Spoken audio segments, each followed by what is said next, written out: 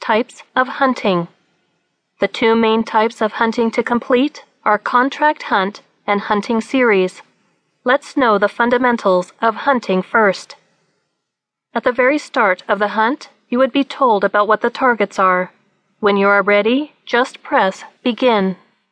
All reminders and special hunt conditions, if any, will be on display at the very top of the screen at the right-hand corner above the awareness indicator. This icon will start flashing when the target is set to run away from you or running towards you, in case your target is a carnivore.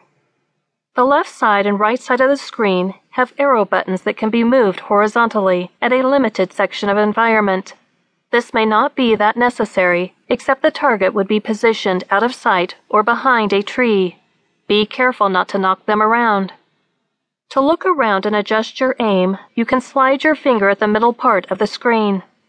The Target button may be found on the bottom left part of the screen.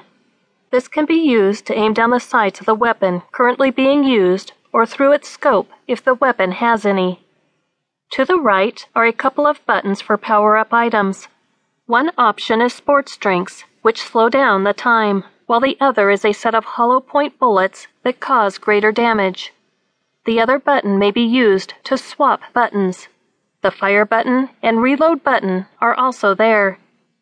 While the player looks down the crosshairs via the sights or scopes, the animal's name is shown on the screen for identification. This helps the player focus on the proper target and prevents him or her from shooting a non-target. The slider on the right-hand side of the crosshairs causes the zoom to adjust. Scoped weapons have additional features, such as infrared view. This can be activated by toggling the button to the right of the target button.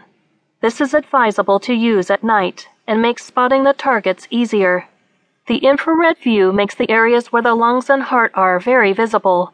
This feature is especially useful for hunts that require certain types of hits.